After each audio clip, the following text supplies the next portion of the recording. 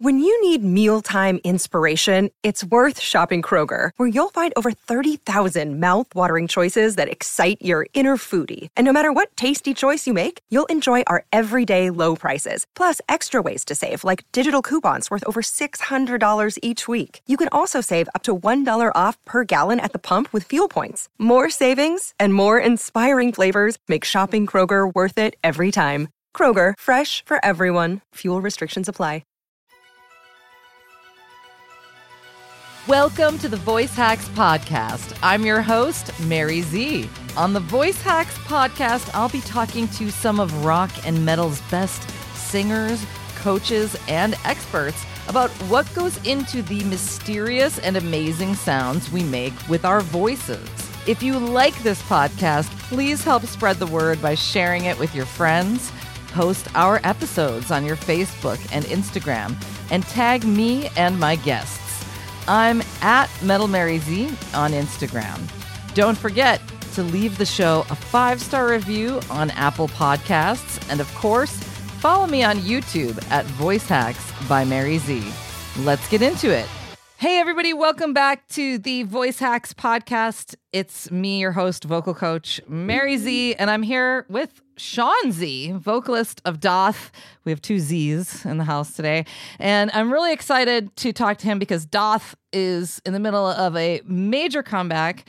And it's really excited to get to sit down and talk to you. How are you doing today? I'm doing good, actually. Thanks for having me on. I've been quite busy, just all the vocal stuff, and got back from Sweden not too long ago, a few weeks back, and we got to actually watch the album be mixed in real time. Oh, really? So you guys were out in Sweden recording, and who are you recording with over there? Well, we didn't record there. We did multiple recordings. I actually went to Florida to Andrew Wade to have the vocals done. Oh, cool. Then he had done a lot of the stuff himself, I guess, with our guy John. Then Krim had done his drum separately, and the keys were done separately in bass. But then we got it all together. We went to Jens Bogren at Fascination Street Studios, and he was able to kind of tie all the mix together and made suggestions on things as he was mixing, which was really, really cool. So some parts got changed or got cut. Oh, so that's cool. Like, I'm so used to you leave and then the guy's doing the mix and you're kind of communicating back and forth over the internet, which has its ups and downs. So was that a much better experience being there with the mix being made in real time? It's weird being there in real time. I can't say that I've actually really ever been there for most mixes. Anything you do, you send it off. They send you a couple of samples, and then you kind of make your mix notes and send back. And then, you have that relationship until you get the final mix. But yeah, I think that may have been the first time I sat in on an actual mix. So, he'd have his own time. We'd leave him alone. Then we'd come to the room and he'd be like, what do you think? And then we would make our suggestions. He'd make a bounce. We'd listen, make more suggestions, and then back and forth until we were like, that's good, man. Sounds great. Now, you mentioned something really interesting where you said some parts you ended up taking out. You ended up changing some things while you were there in the mix. Is that because you decided that it was you have a lot going on in this new Daath stuff, which is actually sounding amazing and incredible. I've had the lucky chance to preview some of it. There's certainly a lot going on. I mean, it's got to be hard to find the balance with all that, right? I think one of the tracks had something like 230 actual tracks themselves. Like one of the songs had 230 or 40 tracks. And, getting that to balance is, thank God it wasn't my job to do, because to get it sounding the way that he did must have been a ton of work. But yeah, I mean, we did cut some parts out. There was a part where it felt too long. So we may have trimmed 2 parts and brought it together and kind of made it seem seamless. So you wouldn't even notice that it was even not there. So on this new Daath material, are you only doing harsh vocals? Are you doing any clean vocals? What's the vocal landscape look like? I mean, I pretty much went to just about every style except doing clean. I did some pitch stuff as I usually do. And you can hear that in the first single we'll release, No Rest, No End. The chorus, there was a lot of a lot of that kind of screaming in pitch, but dialing back the grit a little bit. I've been doing it for so many years now. I've kind of developed many different styles, and depending on the project, whatever it calls for, I usually switch to that style. So this kind of allowed me the opportunity to do all of those styles to some degree. And then it's interesting to come back 12 years later and hear how much my voice has improved and changed and gotten deeper and clear. So I was able to really belt out some of those death metal vocals, and they are just crisp. Nice. That's so cool. Well, yeah, from what I've heard, it sounds phenomenal, Thanks. I appreciate it. Yeah. So, I mean, it's really exciting. And how was it? Because, I always feel the same, like people should improve after 12 years. Like you should be better, right? Of course. There's always that nerve-wracking thing, too, about getting back into it. But it sounds like if you improve that, you didn't really take time off of vocals. You must have been working on your vocals in the interim with other projects. Well, of course, yeah. I mean, after Daath ended, I went to Chimaira, and I did Chimaira for years. Yep. And I was the backing vocalist and keyboard player. So I really kind of got to just do whatever I wanted and be silly and have a good time on stage. It allowed me to kind of open up and do more things that I wouldn't, or, brought me out of my comfort zone, which was key. And then, obviously after that, Sinsaenum kind of happened, and we've done almost 3 records just with Sinsaenum. And that band predominantly focuses on the death metal and black metal side of things. So I do some screams, some fries, but, traditionally I kind of keep it in that death black realm. So that obviously I have been working on a lot. So yeah, when we went to Wade, I was like, hey, try this, try this, try this, try this. It's just no problem. Kind of just on the fly, like, yeah, of course. It's a style I do. Yeah, no problem. That's sick. I mean, that's got to be fun for an engineer, too, to have a vocalist like you in there who, like, when they say, try this, try that, like, you actually can do it. It's pretty cool. You can paint quite a cool soundscape. So your approach to vocals, do you have any sort of like practicing that you do? How are you kind of working on your vocals? Like, how are you making them better? Is it just through just like raw stage repetition, just through raw album recordings? Do you have anything like intentionally that you're doing? No, I mean, I don't drink any longer. It's been almost, 5 years since I touched alcohol. So I find that makes a huge difference. I obviously don't smoke either, so that also makes a difference. It depends on what type of performing I'm going to be doing. If it's just some studio stuff, I mean, I literally sit here and have recorded most of my vocals sitting down. Wow. But I do out really loud. It's just I've kind of got this method and this routine of sitting here, being able to kind of do everything myself without needing to get up or have an engineer to do something. So being able to rely on my own methods has really allowed me to, improve upon my vocals. I don't do any warm-ups anymore. I guess before I really kind of got into the business, I was doing a lot of warm-ups and, I was being very careful. But once you're on the road a lot, sometimes I find the warm-ups after so many weeks on the road, actually you're doing more damage than they're helping because you're like putting that strain on the voice. And I'm not really doing a lot of singing to where I need to do the warm-up. So I literally, like, and then I go for it.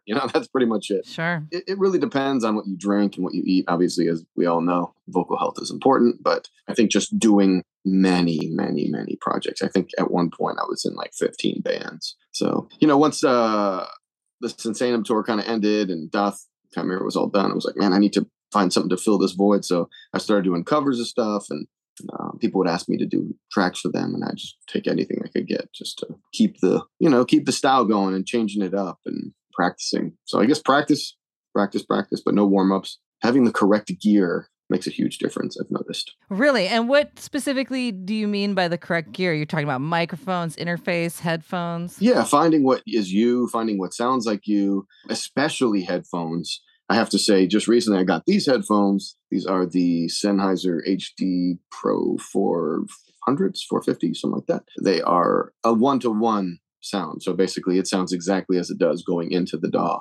And I've had some headphones where they don't sound that way. And so you sound different. And then like even doing harmonics or harmonies, and singing, I'd come to the DAW and I'd listen and be like, God, that's completely out of tune. What the hell? And I found that it was actually just the headphones I was using that weren't giving me the accurate representation of how I truly sounded. Okay. And then the mic too, you got to find what is your sound. You got to find your voice. I was using an SM7 for a long time. And not to dog it, but it's just like I'm so over that microphone because everybody uses that mic. Mm-hmm. So I needed to really branch out and find something that was more me. And these condensers that I've come upon, I mean, they're hot and they're sensitive, but man, the stuff that comes out of these condensers. It's clear. So there's not a lot to hide behind. Yeah, but I think for harsh vocals, condenser mic can be surprisingly helpful, because one of the things I've noticed about the dynamic mics is I feel like when you do the harsh vocal, when you do the screams, like there's so much that the condenser is going to pick up that's coming out of your mouth as far as like the distortion. And sometimes you do it into dynamic mic and you feel like you just did this huge scream and you're like, where did it all go? Like, so I actually can see that. I've experienced that. I understand that. Yeah. Yeah. We did this particular record and, or this EP or whatever, these singles. And I specifically said, I was like, I don't want to use an SM7. He just like grabbed it, was like, all right, I'll just put that in the drawer. Like he was ready to use it. And I was like, I don't want to. What condenser are you using now at home? This is the JZ mics. I believe it's the V67 Vintage. So it's a really, really, really nice mic. I mean, it has a very nice warmth to it. I don't know. It also picks up a lot. And when you were with Andrew recording for the new Daath material, did you use one specific type of condenser mic, or did he have many different ones that he had? He just had one. I don't remember what it was, unfortunately. It may have been a Neumann or something, but it was basically just a standard condenser. Yeah, and just what it picks up is just, again, it's just, if you have the enunciation and you're clear with what you say, sometimes using those mics really can benefit you. But if you kind of blur in and slur in, like I like to say, the dynamic microphone's probably more for you. Yeah. And I think it depends too, again, on like the person's physical timbre. Yeah. If the mic is brighter, but everything they do is already bright, that might apply more to clean singing, but it could apply to like high screams. Maybe I could see times where the condenser could be like, all right, maybe we don't want the whistle fries in here,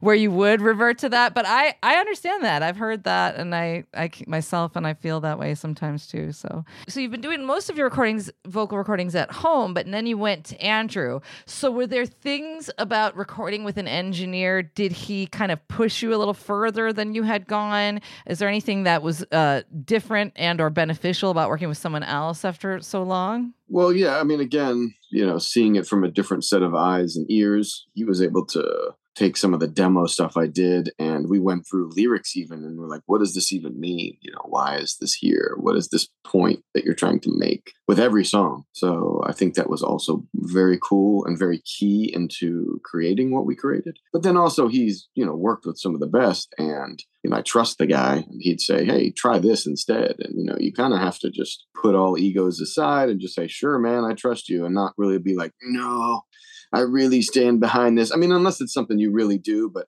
I think at some point you kind of just give it up to the producer and just say, just do what you feel would sound best.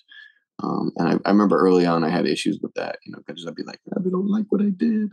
Not in any signed bands, but like, early local band days, we would do recordings, and, I'd get all hurt over not having my parts kept. But then, you realize you're like, oh man, this guy really has what it takes. He knows what's up. So I think it was refreshing to, have him give me new ideas and see choruses differently than I did. I think that's cool. I think that helps, to have an outside perspective, because, it's an audience that's going to listen to it. And ideally you go to a producer that is in the vein, obviously that you like, that is in the style, and that's part of the trust, is because you already know where their work goes and what it sounds like. You don't pick a random pop producer, you know what I mean? So someone who knows what your art is going to be. Yeah, exactly. Exactly. How long were you there working with him? With him, it was just 3 days. It was basically one song per day. I mean, we would spend half of the day just kind of fixing lyrics and trying to figure out what stuff meant and what words were cooler to use, or, I think that's an important thing, also having that help, because I am in a lot of projects and I don't want to ever repeat myself. So it's nice to have somebody kind of take an outside stab at it and be like, hey, how about you try this? And then I'd be like, well, I have a song that's already about that. So, there would be those I'd try to walk on eggshells with. Yeah, it only took 3 days to do it, one song per day. I mean, normally, obviously, you cram a lot more in when you're doing an actual record, but I kind of have gotten away from doing that, because you find that the beginning of the songs are really good, and then some at the end are just like, you're done. You've been, this is day 3. This is the 12th song of repeatedly screaming the same thing over and over again. So I like to have a lot more time on my hands. Like one song a day is great. honestly. And are you spacing out your tracking time, or are you like smashing it all together? Or do you take breaks? Do you take your time? No, when we got in there and it was time to do vocals, we'd get in there at 11 and we'd probably start doing vocals by 2. We'd take lunch, we'd kind of dick around a bit, we'd talk vocals, we'd talk lyrics, we'd listen to the songs. I got an idea here, I got an idea there. What do you think? Like, a lot of back and forth. And then it's like, all right, well, let's get this on paper. So head on in. And we'd work till 5 or 6. So it'd be about 4 or 5 hours straight of just doing vocals, and then just come back, reset and come back the next day. And then obviously what you do when you go to bed is also very key to having a good vocal rest, coming back the next day refreshed, not eating like crap, trying to sleep the best that I can. So that's really the most important thing. But just one day after the next, there wasn't many breaks. I mean, you're talking about you don't have a very like strict technical approach, but you are being specific. Like I always tell everybody, it's like, it's not magic. You live a healthy lifestyle. You're trying to get sleep. There's a lot, going into it still. You know what I mean? You can't just be like, smoke and drink however much I want and I don't have any consequences. Yeah. Yeah. So were the instrumentals completed? Was everything done? Was it still in a construction phase when you started recording vocals? How has the writing process been for Daath this time around with the vocals? Well, it was definitely different. I mean, it was always the same, I guess, in some sense. You're not screaming over drums. He had done basic cutouts, and outlines of here's the guitars, here's the, verse and vocals. Here's where he thought things would go, or, he'd lay down MIDI markers, and then I'd be able to just drop it into my DAW, and then I'd easily be able to see what he was expecting of me and what he wanted me to do. And I guess it was a lot easier this time just because we had that set up. It's always been different in the past where, we wouldn't have MIDI markers even laid out, so wow. I would just kind of do my own thing. Yeah. And then I would figure out where I'm going to put vocals and, just kind of freestyle. And then we'd go back and then we come back and then we go back. This way it was a lot easier just because I think the technology is there these days. So where everybody kind of has a tool and everybody kind of has a piece to play. He got me some really good gear just through some of his hookups. So having Studio One running and also having this PreSonus inbox that I have made things tremendously easier. And then obviously the Howard Benson vocal plugin, not to like give any cheap. Oh, no, I'm obsessed. No, I love that. I can't not use it. Yeah, it's the best. I truly agree. I mean, it's changed the game 100%. Like I just dial up one preset and, it works. It's unreal. Yeah. Especially those of us who remember like recording technology and plugins like from a little bit earlier in time. It's pretty phenomenal. I practice through a DAW with a band that I play with, and I always have Howard Benson. And then when I rigged up the in-ear rig, I was like, I can't not have Howard Benson live or the tracks rig. So I was like running multiple ins and outs so that I could run Howard Benson vocals live because I was like so obsessed with it because I just had to have it. So yeah. But then I stopped doing that because it was kind of like a complicated setup, but I did it for a while. I was pretty insistent on it, but it's hard to live without once you have it. It's a little bit like crack. So, but yeah, so when you're getting your lyrics together, are you the type of person that keeps like a log of ideas, or do you just do things on the fly, or are you like a Mike Patton where the words don't have meaning to you and you just make syllables? What is your approach as far as the lyrics go? As far as lyrics go, I kind of just do them on the fly. I listen to the music and whatever kind of vibe I get, and then I just dive right in, and usually it comes pretty quickly. And then from there, I kind of refine the lyrics and try to make them make sense, or, try to write about a theme, You start writing after you hear the instrumental. Correct. Yeah. I've done it the other way, and I find that it's tough sometimes to squeeze words in. So what I'll do, and I usually do this with everything that I've done, is I'll listen to, I don't want to hear the track ever. Like I never want to hear it ever. Then I want to do it live to where it's like, okay, let me just get a fresh feel. Let me get, the atmosphere. Let me just feel the vibe. Then I put everything together, and I'll sit here and listen to the track, and I'll just write, like just typing. And I was like, okay, that's a good part. Like I already hear the verses, I already hear the choruses in my head, and it's just kind of putting the piece of the puzzle. But then, yeah, obviously, as we go down the line, you kind of start listening to it, and you're like, oh, I hate that. And a lot of it, I think, is more patterns and cadences than anything else. Then at that point, then I kind of fill in the blanks and put words to paper and try to make it make more sense than, whatever I was saying at the time. It came to my head randomly. Yeah. But yeah, again, I've done it the other way before. And I guess it depends on the project itself. Like Sinsaenum, for instance, everybody kind of has a hand in writing because they're all in, black metal, death metal bands, and they all kind of have their own idea of what's cool and what's not. So we all kind of write a little bit, which is nice. It's a super group. It's meant to kind of be everybody, all hands on deck kind of thing. And then, the thing I do with Vented, that's like, I basically just do whatever the hell I want to do. And it's great. And I can be myself. Whatever I say is what I want to say. And I kind of like that. It's refreshing. And then, obviously Daath we want it to be not cliche. We want it to be good. We want it to kind of have a similar theme to things that we've sang about in the past. So they all have their own specific, writing mechanism, I would say. And this one in particular was, as I explained, it's more like off the cuff and then trying to fill in the blanks. And then AL and I were even like, look at this sentence. Like, does this make sense? Like, what are you trying to say in the song? But we broke it down to even that minute. I think that's important, though, because I'm teaching lessons, I'm teaching songs all the time because I don't really pay attention to words unless I do that or unless I have to sing the song for some reason. And sometimes you're reading lyrics and you're like, what does that even mean? Like I have those moments all the time. So I think that's important to make sure that the message you intended to get across, if you intend to get across one, because like I mentioned, there's your Mike Pattons who say that the words don't mean much to him. But, you do want to make sure that your message is coming across clearly if there is one. Yeah, like, what's this chorus about? Why am I singing this chorus? How does this pertain to the rest of the song? And I think sometimes that can be tough, just because it's like reading poetry. You're like, I don't know what the poem means. It's kind of the same thing. But I mean, you have an idea of where you're trying to go with it vocally or lyrically, but sometimes it doesn't transcend into paper. And I use a lot of big words. Just my vocabulary is awfully broad at times. So sometimes the words do make sense that I use. And sometimes I'm like, what was I saying? That word doesn't mean what I thought it meant. Right. Why am I saying that? So I do sometimes find that I run into that. And then you get out the thesaurus. I couldn't even say the that. Thesaurus. Like, come on. That's thesaurus. like, it's every song I've ever written. I think there's always a thesaurus. It's hard to say. A thesaurus. Yeah, it's so hard nearby. to say. But right. Because it's like, the word, but you're like, there's got to be other words for that thing. Or I already used that word 10 times. It's really tough. Yeah. Do you find that as a person who does primarily aggressive vocals, harsh vocals, and I'm using that as like a very all-encompassing term, for like a whole bunch of different screams that you do you find that articulation is important to you when you're out there live, when you actually have to take this to the stage?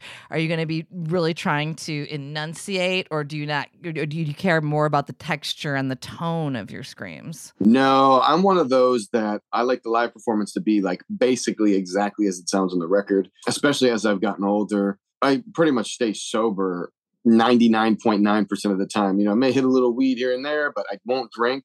I never play, high or dry. I never do anything like that. So I like to give an accurate representation of how it should sound. Like I want to sound fucking badass every time you hear me live, no matter what.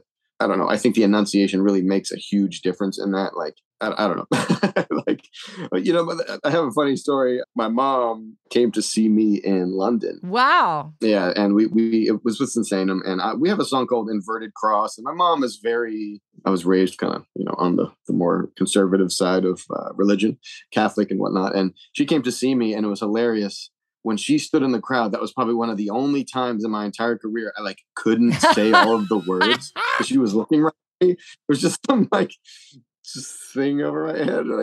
And I love my mom and whatever. I mean, she's cool with it, but it's just weird when she's just like, there she is right there, Oh yeah, I completely understand. I grew up Catholic as well. I feel like most of us metal people went to Catholic school or something, No, of course I did. I went to Catholic school. Yeah, absolutely. So how did we end up here, The moral of the story is I like to sound almost like I do on the record. I enunciate everything.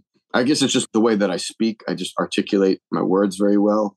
And I've learned my scream that way. So it's actually hard for me to not enunciate. It's very difficult for me to slur a word.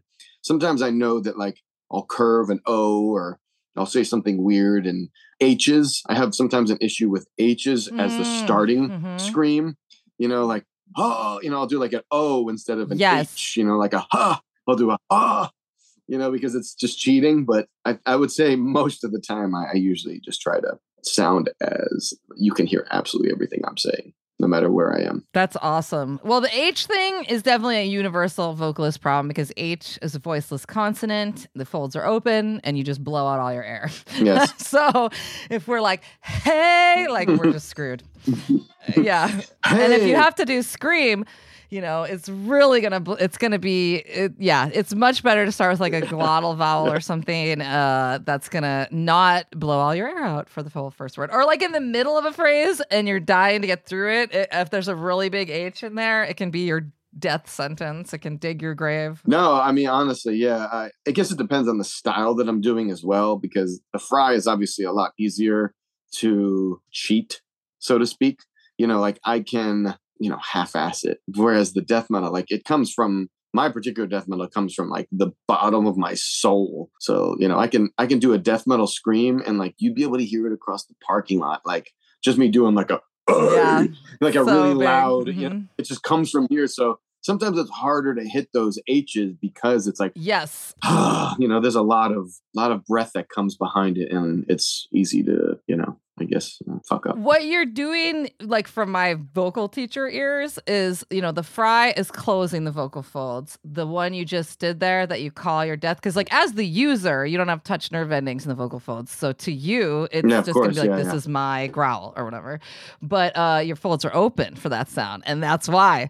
So think about how much harder it is not to release all your air. In the fry, you've got sort of like cracking the soda open. Yeah, you're like, I can hold that screen ever and ever and ever and just keep rolling and circulating air. And then like, sometimes I'll even do the death metal where it's like, and I'll try to like go to that because I know I'm running out of air. So I try to like switch gears and just that is very, very difficult to do. Even the people that I hear do both styles, I very rarely hear people do it because that's really tough to do, to go from the open chords to the closed chords like that. But you know who does it? And I never ever knew it until I was teaching one of their songs. And so it's like 15 years later, I'm realizing it.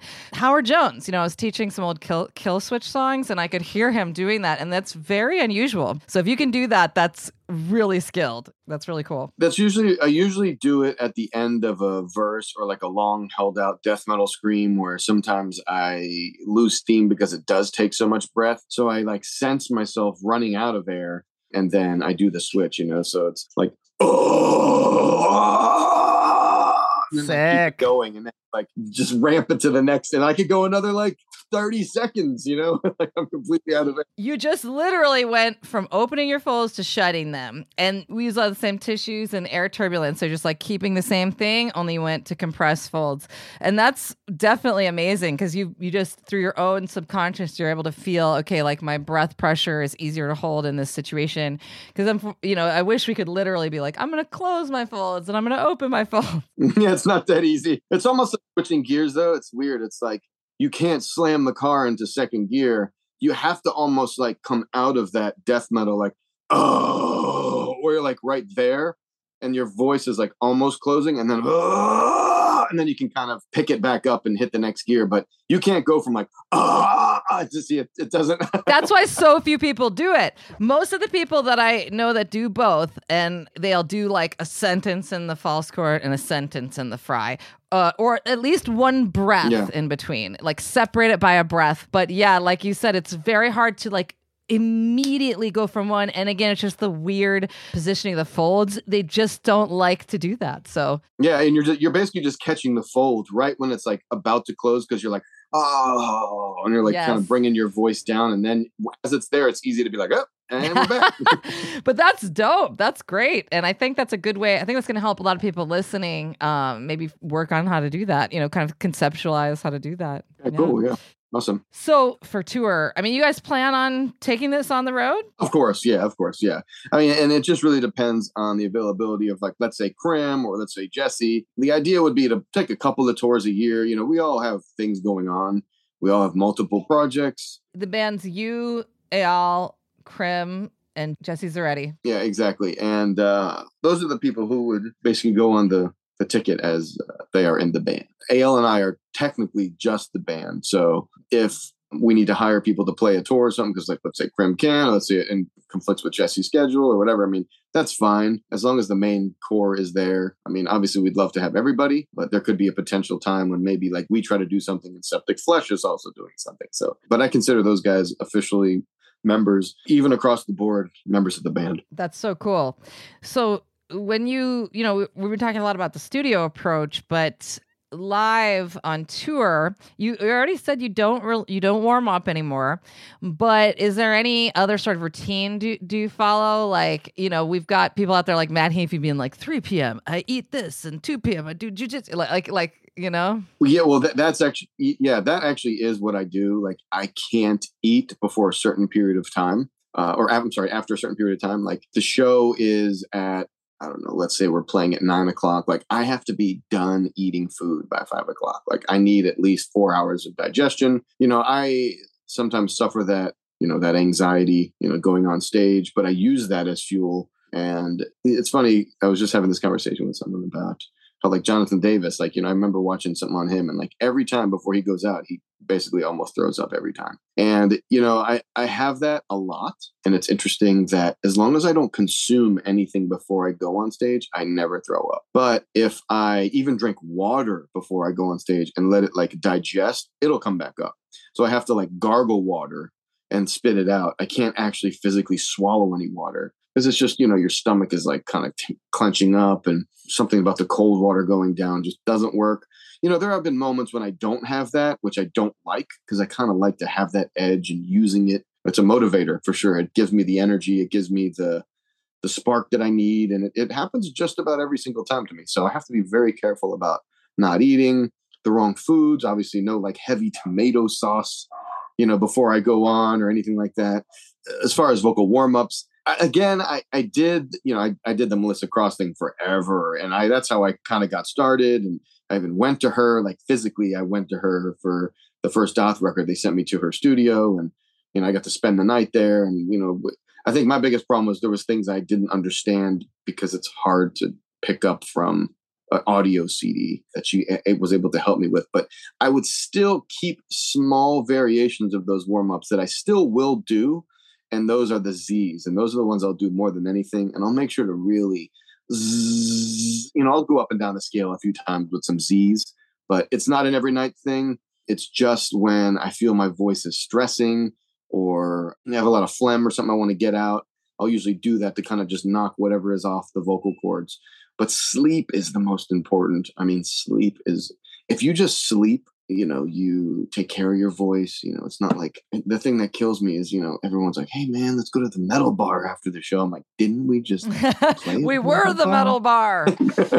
I mean, why are we going to another metal bar? It's like, you know, and I get hanging out or whatever, but, you know, the problem with going to something like that, especially when you're on a tour with no days off, if you care about your voice, you can't whisper and you can't talk loud, and you're going to immediately lose your voice. And I also noticed that if I smoke like a little bit of weed at all, I'm done. Like it kills me for 3 or 4 days. I can't have any smoke go in my voice. So it's like I've just taken this sober approach of, in order to sound your best, don't drink before you go on. You know, I don't do this, but I was just having this discussion with a buddy who's in a local band, and he says he's in some country band, and I don't know, you know, he did whatever the drug is. We don't have to go there. The guy was doing it basically before every show. And I'm like, what he's doing is he's creating this muscle memory where he won't be able to perform without that drug. So even if that's cigarettes, even if that's booze, if it's weed, whatever your drug of choice is, if you do it every time before you go on, you'll never be able to do it without it. And that is a scary thought. So I think the best medicine is to use that anxiety, try to stay as sober as possible. And drinking is the worst, because you push. It feels good. You're kind of buzzed, or you're drunk. You're like, I'm going to push so hard. Oh, yeah. It feels so good. And then after the show, you're like, man, my voice is fried. So yeah, I guess I just avoid all of that, and I sleep well. That's it. I try to eat well, practice vocal rest. You know, I don't go out to the bars. I don't whisper. There is that moment in the middle of the tour where you do feel the stress, because let's say it's 3 weeks with 1 day off. You know, sometimes I'll like sit in my bunk or something, and I'll just be like, like, okay, so I still have a voice. Okay. Like you're just checking. Like I have nightmares of like, you know, just it not being there when I'm like, right. Oh, I know. It's never happened, but I do. It's just a weird Well, I mean, I think that's guilty. Like singers just were like trying to get reassurance, But you mentioned something earlier that is so important. You were talking about people doing a substance before they go on stage and then becoming essentially psychologically dependent upon the like association of that substance. That happens in singing all the time, not just with that, but with non-substances as well, with like good things, if you will. And I try so hard in my lessons and stuff to get people not to have a psychological attachment to anything with their singing. So like the classical singers are the worst. They'll be like, it needs to be exactly 20% humidity and you can't have the air conditioning on and all this absurd stuff. And I'm like, well, listen, there are so many factors. You can't possibly control them all. And I always try to tell them, control your individual thing. You can moisturize with this thing or that thing. But like, if you have a dependency, even on like a device, like I need my straw to do the warm up or whatever, you will psych yourself out. So I try to, even with non-substances, that happens a lot. Yeah, I believe it. I mean, I really do. I feel like, especially like, I've got to have my warm cup of tea that's exactly 22 degrees Celsius and it has to have a slice of lemon with a jar of honey and, like, and that's all fine. Obviously I use my own things like if I'm on tour and my voice is stressed, I like some tea with some lemon and some honey, obviously, but it's not something where it's like my crutch. That's so very different though than like a psychological, like I have to have it. And if I don't have it, if you believe if you don't have something, you'll do bad, you will, There are moments when, I was like, I don't have a voice to scream. I didn't feel the grit, I'm like, I think I'm fucked. It turned out the show ended up being okay and I sounded okay. I watched the videos and I'm like, oh, damn, I actually didn't sound too bad. But I guess a lot of that stemmed from when you actually are in a band, what they didn't tell me growing up is get ready to not sleep, get ready to have shitty flights, get ready to just like have the most miserable life you could possibly have sometimes when you're traveling. One of the recent ones we had done was we flew from Russia to Taiwan and we had a connector in Beijing. So we took off out of Russia at 2 p.m. and it's only, I think, an 8-hour flight to Beijing or something like that, or a 6-hour flight. And so we land and it's still daytime and then no one slept because it's 2 p.m. when you took off. No one's tired, and then so you land in Taiwan. I think Taiwan was just like another like 4-hour flight or something. It wasn't long. It wasn't enough time to sleep. And we all arrived in Taiwan to play and nobody had slept and everybody was miserable. And I feel like I had one of the worst vocal performances of that entire tour in that particular scenario. Like we got to the venue, we all literally laid out in like separate areas. Like I laid out on the floor, had a backpack, and I just fell asleep for like 2 hours. It was brutal on the floor. Like even the backstage room was like, well, there's not really anywhere to sleep back here. So yeah, touring is in and of itself just brutal. Like even if you're completely sober, like look at what you're describing. I mean, it really is like you're not in any sort of like ideal environment. Even if you have a nice bus, I mean, you're still always feeling the ching ching ching ching ching of the road every night.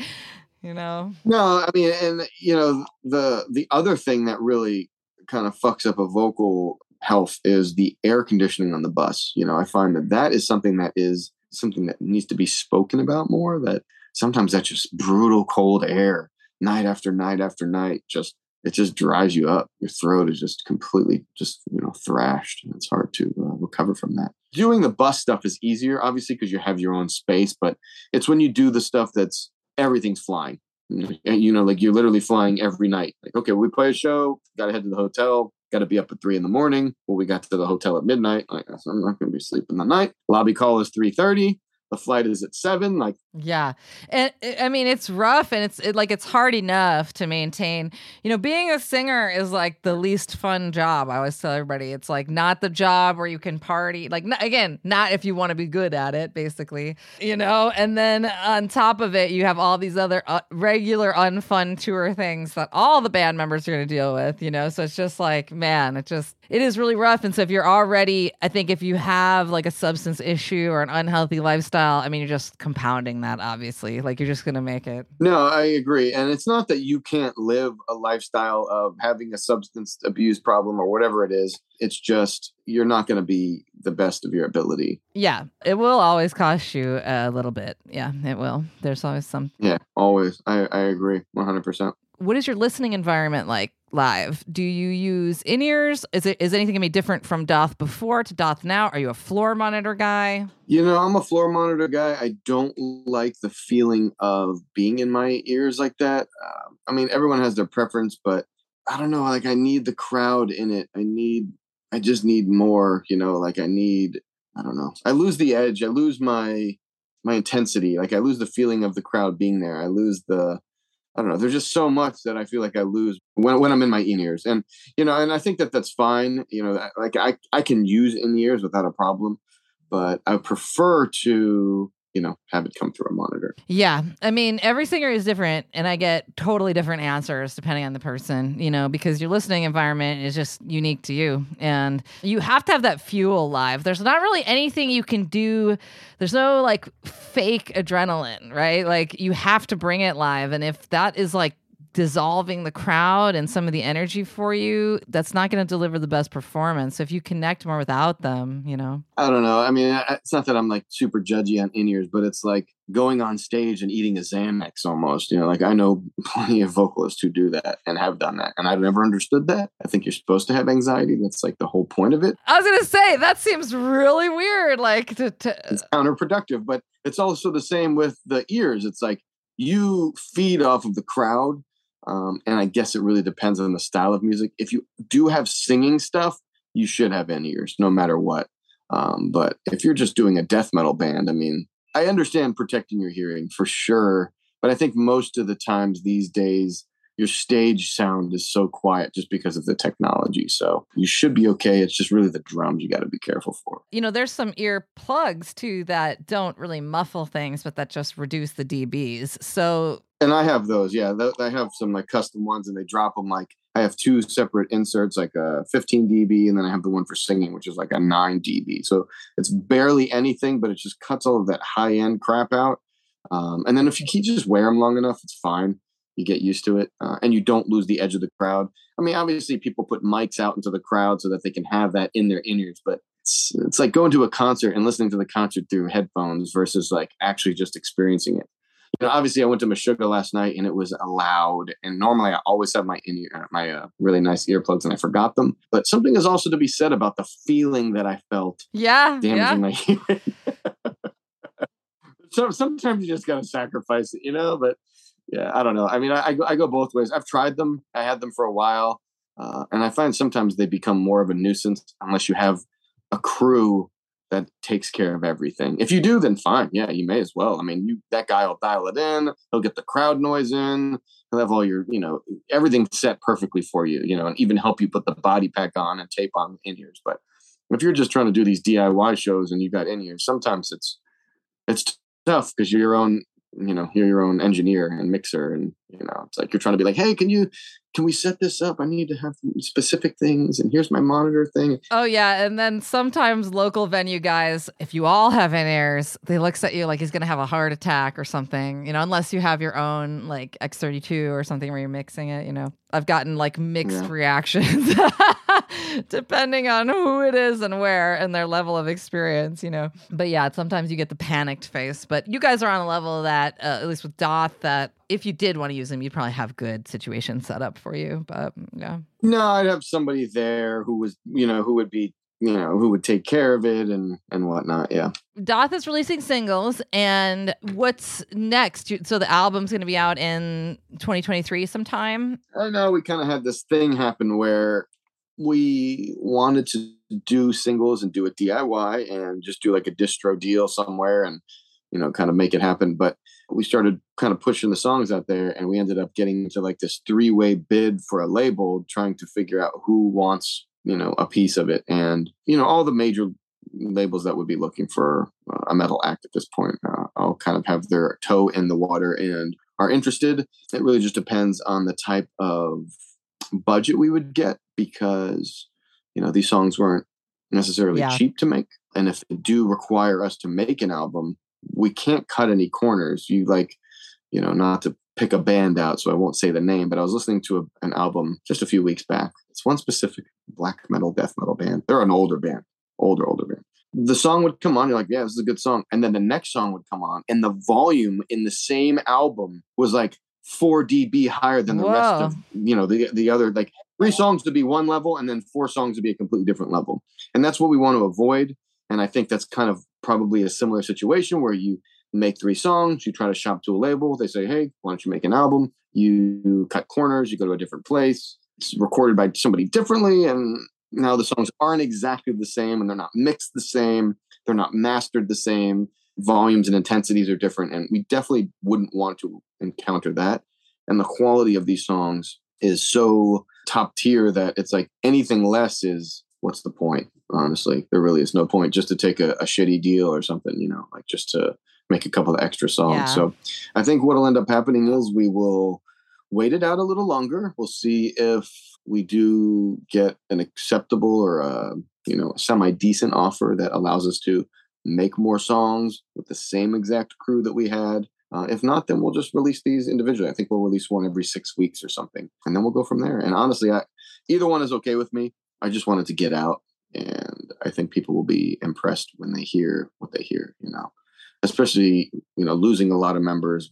I feel like we were able to recreate the sound indefinitely now. No, it's sounding phenomenal, and it's really outstanding. And I think, once you've gone, there's just a thing about quality. It's like once you've gone to a certain level, you cannot go back. There's no going backwards. But as you mentioned, you could keep the same level of quality, but if you have a completely different mixing engineer and a completely different process, it could sound totally different. Yeah, I mean, even if I did vocals, I have to go back to Andrew Wade. I can't go somewhere else. If you want this to be on the same album, I can't have 3 songs with this guy, 3 songs with this guy. It's like not even the same vocal chain. It's not even the same microphone. I mean, there's just so many factors, especially with vocals. Drums, not as important. You can pretty much make anything sound like anything, but guitars also are kind of like vocals. It depends on what type of plugins that the producer had, what type of amp modeling they had, or even their preference for how much they layer it or how many times have you tracked something. Or so I think we'll see. Maybe by the time this comes out, we'll know if we jumped on a label or we decided to self-release. Either way, I'm totally happy with it. I don't want to sign a shitty deal is, I think, the most important, because I've definitely been parts of shitty deals before, and it's not worth it just to do it. Not at all. I mean, there's that whole factor that it is validating, but I think if anything, it's validating that we have multiple labels kind of fighting head to toe to kind of see who's going to give the better deal. And I think that's validation enough at this point. It's been 12 years since we've done anything, who would have thought that what we would have made has been the best thing we've ever made. And honestly, vocally, I hate my voice. I don't know why. I have this really weird issue where I think I'm always trying to do the next best thing with my voice. When I record it, I love it. I absolutely love it. Everything I've done, I record it, I'm like, oh, this is amazing. I sound great there. That's good. Let's go with it. A couple of years go by, I'm like, oh, I cannot stand it. Yes. And then it's like, we moved to, Sinsaenum, and I'm just like, oh God, I hate the way I sound on every track. And then, we go back to Daath, and it's like, oh, David, I sound like a kid. Do you think you'll be happy because this one is really great, and you're saying you don't think you'll be not even this one. 2 years from now, I'll talk to you, and you'll be like, I hate it. It's funny because I spoke to AL. I was like, when we originally decided we were going to do this again, I was like, I just want to have my vocals sound the best they've ever sounded. I'm just always never happy with what I do. I guess that's where my mindset is always at. I have been very happy, and I really like the way it sounds, but I listen to it so much, I get to the point like, oh, God. I always say, if you're a vocalist, and I'm kidding, everyone who's gonna have a thing, I always say, if you like your own vocals, maybe you're a narcissist or a sociopath, No, of course, but I do like my vocals, and I do listen to myself more than I listen to anything else. Like, people say, what do you listen to? And it's like, basically myself, because I'm always trying to improve. I'm always working on something. There's always something I'm working on. Literally right now, I'm working on a complete second album for Vented. I have 8 songs done. And then I'm supposed to go and record the second Sinsaenum album in February. So it's there's always myself to be listening to the song. Do I like this part? Do I like what I did with that vocal section or whatnot? But as far as the process, the way that it sounded initially, this is the happiest I've ever been with my vocals. But of course, I've gotten to that point now where it's been, 2 months since I finished, and I'm just like, I fucking hate this. I don't know what it is. I mean, this is great, though. That's a great point to be at when you actually feel pretty happy with your vocals. It's very, very hard and a really long process for vocalists to like themselves, because there are, no matter how many styles you do, like there's physics at play, and your sinuses are shaped a certain way, your chest cavity, your larynx, your fry is always gonna be like your fry, even though you expand and do all these things with it or whatever. It's still you. Fry. There's still limits to timbre. This is worse in clean singing, of course, But to come around and actually have true acceptance of your voice is really tough. It's a really long journey for a lot of people. Some people never really get there, but just when you're like, oh, I'm happiest so far, that's actually really good. Well, I've always been happy with the vocals every single time I've done it. The whole reason I ever wanted to be in a band was because I just wanted to sound good on a recording. I wanted to have a recording of myself where I sounded amazing. And that was always my goal. And we went to Sukoff. We did the concealers. That was my first real entry into an actual budget and major label and producers. And I loved the way it sounded. For years, I'm like, man, this is great. Then the next thing comes along, you're like, wow, I've changed. And my voice changed. And now I can't stand that I sounded like a child there. And then it's the same. It's like, I don't know. Sometimes I find that I'll do the recording and I'm happy with it then. And then whatever happens in the mixing mastering stage, it loses something because they take something out, or they only use this voice, or they put an EQ on it. But, people love it. And I guess that's where I have to kind of find love in it myself, is, seeing other people be like, oh, this sounds good. I'm like, oh yeah, I guess it kind of does. But yesterday I was listening to a song with my friend, one of these new Daath songs. And there's a screaming part. He's like, that sounds like it hurt. I'm like, it didn't actually. But now I'm subconscious about that, or self-conscious about that part. No. The sounding like it hurt is good.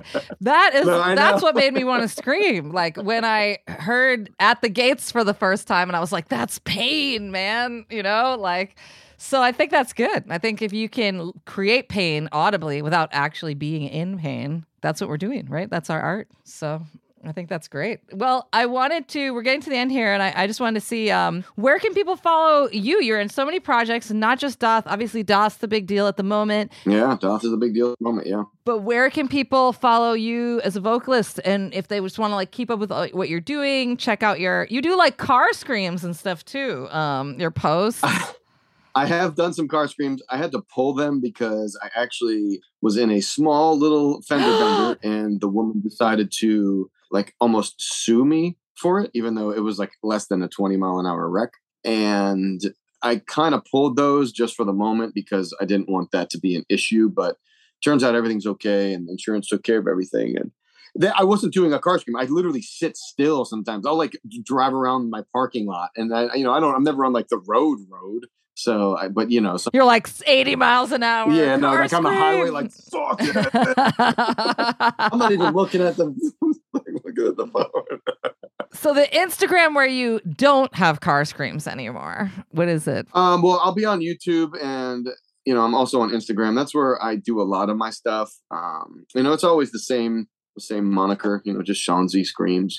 I basically use that across all social media. YouTube, I randomly am, which I don't know why I've kept it this long, but Candiria7181. I've had that friggin' YouTube channel for so many years. You could go in there and apply for a different URL, I think. I know. I tried to do it, but I think whatever I was doing, how I was trying to change it wanted money, and I'm like, not at the moment. So I kind of backed out. But yeah, basically Sean Z Screams across, all the things. And Instagram is where I pretty much predominantly post most of my stuff, and all the car videos will be on there. And I did start a TikTok where it's Sean Z Screams, but again, I had to pull everything, but they should be back up within the next week or two at most. I just needed this to kind of settle down so that it doesn't, it's not like, oh, well, we looked at your Instagram page and you scream in the car. So now we understand what happened. And then no, right? You're like, but that day I wasn't. So. No, I don't, and I don't do that shit while I drive. It's just not. I'm not out on the road. Right, but they have right. I see what you're saying though. It's an impression that you'd be giving them, and yeah, exactly. And then now they can ask for more money or something stupid. But oh, absolutely, it was just super dumb. I looked away for a second. I was driving, actually listening to music. You know how you do. you're like, yeah, I'm driving. You're like, man, it's a nice day, and I guess the crosswalk had lit up and the woman slammed on her brakes. It could happen to anybody. I slammed on mine. Yeah. And it happens to the best of us. Those little like fender bendery things, Yeah, honestly. I was listening to that new Daath. It's just so distracting. I was focused. Well, it really is tremendous. What you guys have done is amazing. Your lineup is killer. Congratulations on such a great return to the scene. It's so awesome. It's been so great talking to you. And I can't wait to catch you guys out on the road. Yeah, it's been great. It was a pleasure.